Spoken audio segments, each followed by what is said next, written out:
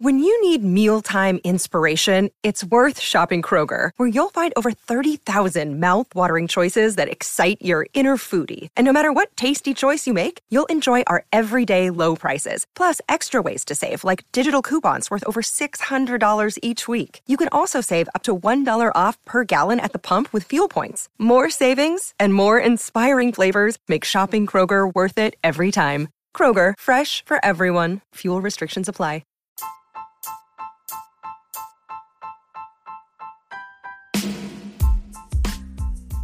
Hi there, welcome to The Tint. I'm your host, Scott Fellman, and it's time for another foray into the world of aquariums from a slightly different perspective. You know, I do a lot of these kind of formalized, I don't know, you call them rants or whatever you want to call them on this podcast. And every once in a while, I kind of want to just throw out some like discussion items, some tips. People ask me frequently, like, what are some things you recommend when you're working with botanical method aquariums or just aquariums in general? Do you have any words of wisdom that you've learned over the years? And I thought, that's kind of cool. We all do. And I figured I'd share a few, and I'm sure there's others that you could build on in the community. And maybe you have other questions or suggestions that we can hit the next time we do one of our podcasts or an Instagram live. But I wanted to talk about a few things that I think are kind of interesting ideas that might help your experience with botanical method aquariums. There's no particular order to this. I just wrote down some things and I'll kind of riff on them for you. Now, my first suggestion to you, perhaps something if you're less experienced with these types of tanks, or maybe you're experienced and just haven't thought about this. Important thing is to get a little bit of circulation going. And a lot of people say, well, wait a sec, you have basically what amounts to a pile of leaves and debris and decomposing stuff. How do you have circulation in your aquarium? You can't blast power heads down into the sand or the substrate, because you're going to have, rightfully so, you're going to have bits and pieces of detritus and decomposing material and leaves and botanicals floating all over the tank. So you don't want to do that. But you do want to have some decent water movement. Maybe turn down your flow considerably on your power heads or your filter outputs, or direct them towards the surface, for example, to get some gas exchange. But the important thing is to keep some water movement going. You don't want stratification. You don't want to have too much stuff accumulating and stagnating in different corners of the tank. So you want to have a little bit of gross water movement to keep things up. And yeah, some stuff's going to float up into the current. That's what happens. That's what happens in nature as well. Most of the time, it'll get picked up by your filter, or you go in there and you net this stuff out if it really bothers you. But you will see some stuff in suspension from time to time. But the idea is to just keep good water motion going, which helps to, maybe even break up the surface, get some dissolved oxygen gas, facilitate gas exchange and so forth, and just keep water moving. The other thing that I thought about, and we haven't touched on this much because it hasn't been as super important, but we do use lighting in a lot of our systems, regardless of whether we have plants or not. And more of us are playing with plants in our botanical method or black water or tinted water aquariums. And, you spend a lot of money on, I think you spend a lot of money on decent lighting systems. I hope you're getting good lighting systems. And most of them these days, most of us are trying to use LED. And LED has emitters and lenses that need to be kept clean from dust, because even a little bit of, buildup of calcification from water or whatever, just some general sort of dust and so forth on those lenses can reduce lighting a substantial percentage. And, you're paying a lot for it. You might as well get maximum benefit out of your lighting. So make it a habit to clean your, whether you're using an LED or, fluorescent or whatever, clean your, emitters, your reflectors, your bulbs at least once a month, maybe even more often. It's a little thing that you don't think about, but particularly now that a lot of us, again, have switched to LED, which has a really long lifespan, why not get the maximum benefit out of it as well? So little thing that we don't always do, but something that you think about. The other thought is I talk about chemical filtration media, particularly activated carbon. And of course, there's others, Polyfilter, Chemipure,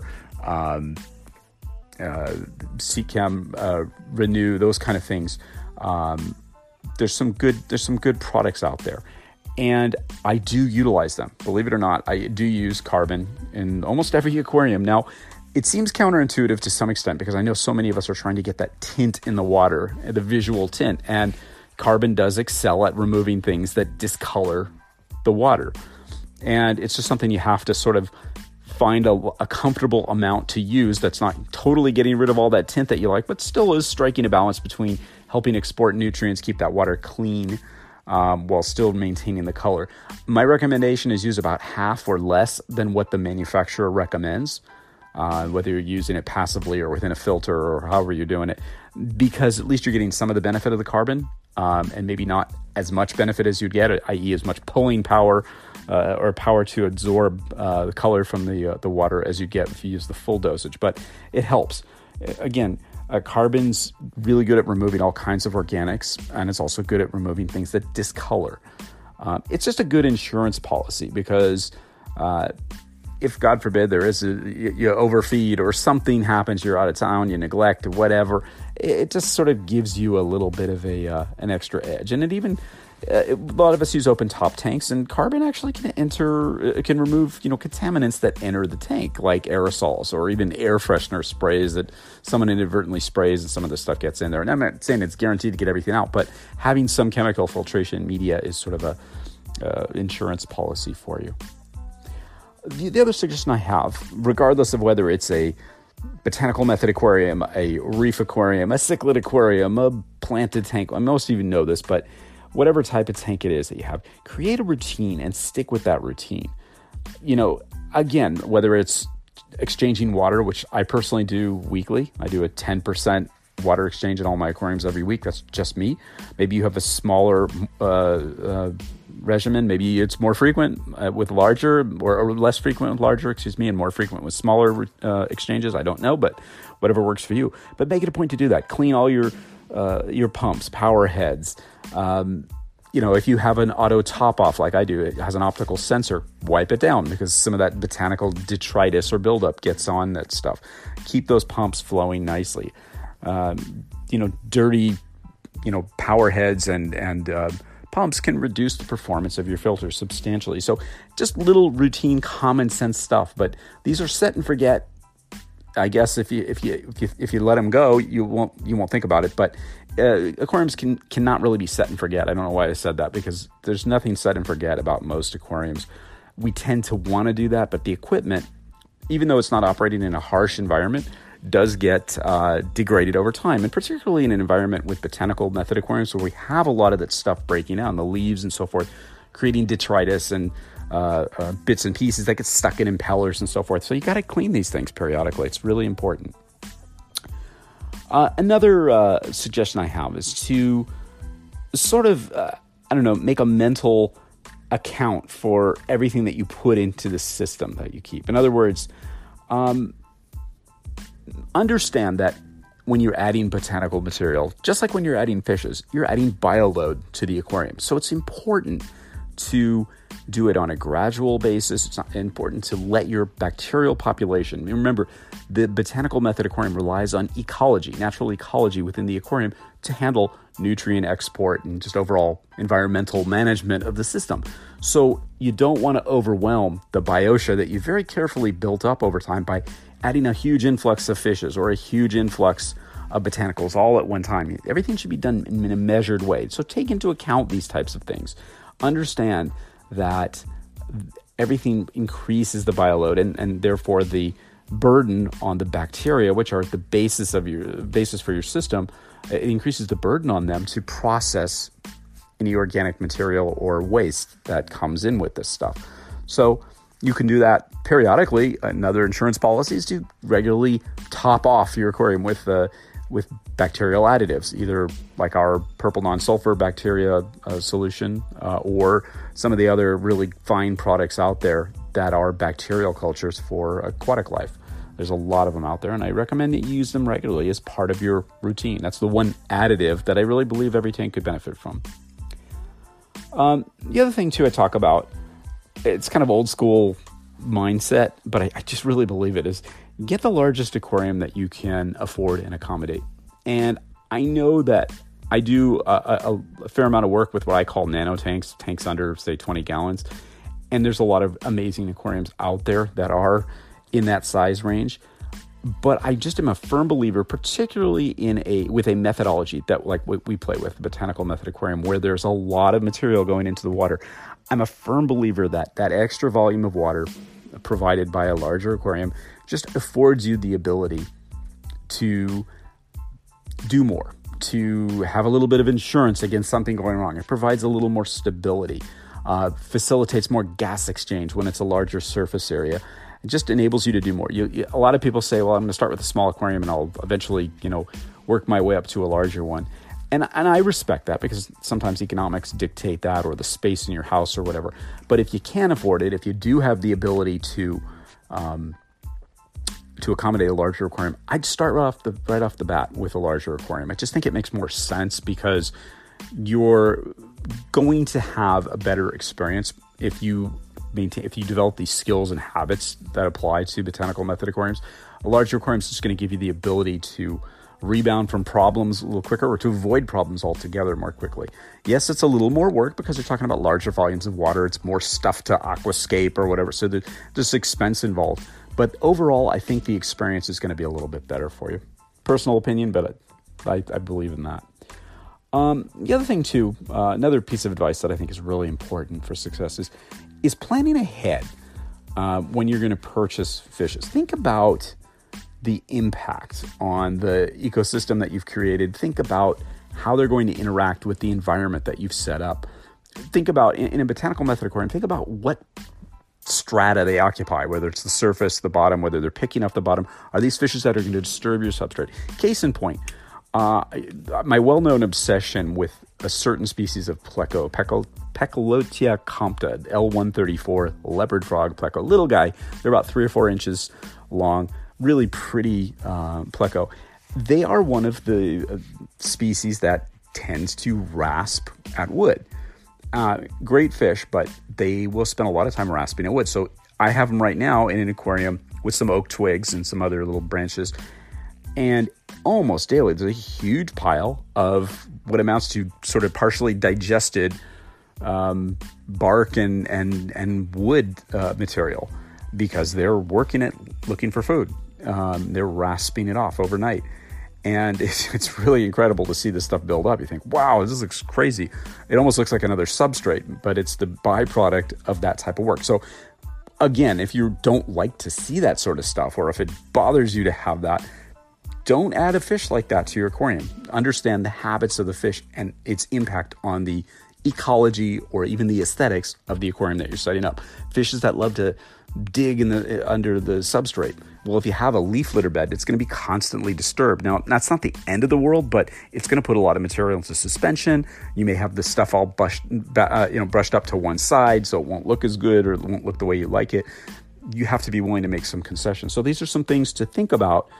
Think about the habits of your fishes when you're stocking your botanical method aquariums.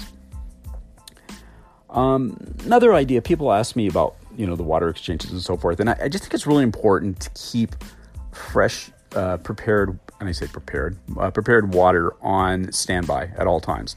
When I say prepared, I mean, perhaps if you're using water right out of the tap, then dechlorinated water. If you're like me and use reverse osmosis and deionization, have a few jugs of RODI water sitting around at all times. You just never know when you're going to need to make an emergency water exchange, or perhaps there's a lot more evaporation than you realize and you got to top it off quickly. Or maybe you want to set up another tank at the last minute because you went to that club auction or the local fish store and pulled the trigger on that fish that you didn't expect to buy, and you need to set up a quarantine tank or another tank. So it's always good to have a little extra water on hand. It's a simple tip, but something really important. The other thing is, again, the other tip I have for you is such common sense, but I just think it's so important to restate this over and over again. Always quarantine new arrivals, new fishes. It's just that important. No matter where you get them from, even if your fish store is meticulous, it doesn't matter that they observe their fishes and they hold them for a while.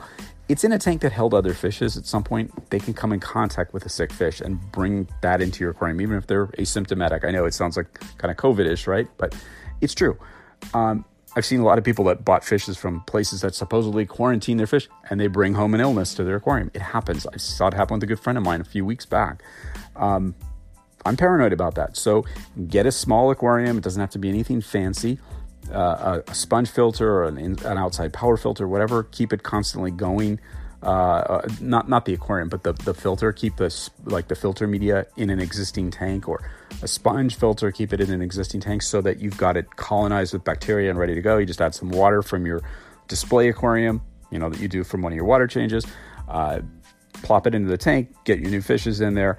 Boom. They're not only, getting a chance to quarantine, but they're acclimating to the actual conditions that they're going to experience when they ultimately end up in your display tank.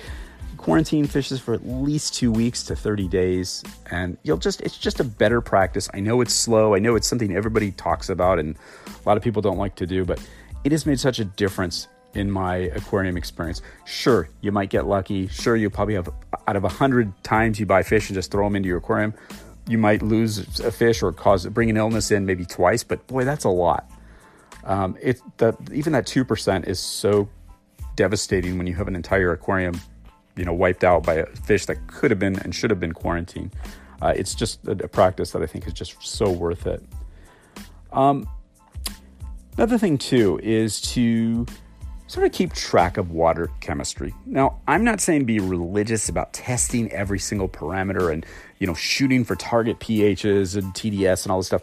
But I think because we're sort of in an emerging hobby specialty, it's a really good idea to have an awareness of what's going on in your tank and to document that, not even just for yourself and your own use, but to share with others so that we have a sort of a community of people that have an idea what's going on in their aquarium.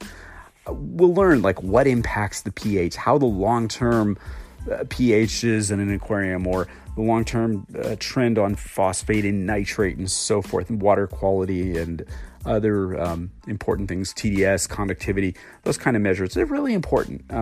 It's pieces of a puzzle that we can all use. And it's also kind of fun to know what's going on in your aquarium. I'm not going to say an aquarium will ever be plug and play where you can expect this exact pH by doing this or that. But when you do test these things and log data over time, you might notice trends. Oh, when I added this, the pH went down to this. Or when I did this water exchange, the TDS stayed at this level or dropped or increased or whatever. And these are important things to know because over time you might see things that are trends that are perhaps will lead to procedure and practice and best practices, and at the very least just things to be aware of. So information is never a bad thing. I think it's something that you need to know. The other thing too is to write this stuff down, record it. I think it's really, really important to record information. Keep a journal on your tank. Take notes. You don't have to do anything fancy. You don't have to do it every single day, but take a bunch of notes every once in a while. Look at your tank, see what's going on. I think you'll find some really great information there. And I think you're going to find that it's a very useful tool to record this information. Again, not only for yourself, but for the community at large. Finally, keep it simple. I know that there's an urge to use all kinds of gear and so forth, and coming from the reef aquarium hobby, I'm acutely aware of this, but I think the best systems that I've seen, most of the best systems I've seen in the botanical method aquarium are simple. They might use higher end gear, for example, better lights, maybe some better pumps, nicer aquariums or whatever, but they don't have every single gadget attached to them. You're not injecting CO2 into the system. You're not, using UV or whatever. You're just running a common sense system with basic filtration and good husbandry. And again, the most important thing about keeping it simple is that it enables you to enjoy the hobby for what it is, not to become a tank manager where most of what you're doing on a daily basis is taking care of every aspect of the aquarium, all the minutia that can go wrong. Less points of failure, more time enjoying the fishes, studying the ecology, and learning about what's going on in your tank. I think observation is very, very important, and simplicity is a key part of enabling you to enjoy the aquarium without spending all your time maintaining it. I get it, some of you might be gearheads, but even in the reef aquarium world, I think keeping things as simple as possible has been very beneficial for me, and in the botanical method aquarium, absolutely so. So that's just a little list of things that I think are some nice tips that have benefited me and many others in the aquarium hobby over the years, and particularly those of us that play with botanical method aquariums. There's probably 25 others I could have or should have included, and I probably should have went in depth on some of these. I probably could have written entire, blogs and done entire podcasts on just a few of these points. But I think they're good talking points, good things to get in your mind. And I hope that you find some benefit to this. Maybe stuff you already knew, you probably did, but sometimes hearing it from somebody else like old Scott is just a good idea to jar the old memory and keep you, in practice. So I'm going to leave it at that. We'll probably do this again from time to time because there's always some new ideas to talk about. Until then, stay aware, stay informed, stay excited, stay involved, and always stay wet. This is Scott Fellman from Tannin Aquatics. Thanks for spending part of your day with me, and I look forward to seeing you on the next installment of The Tint.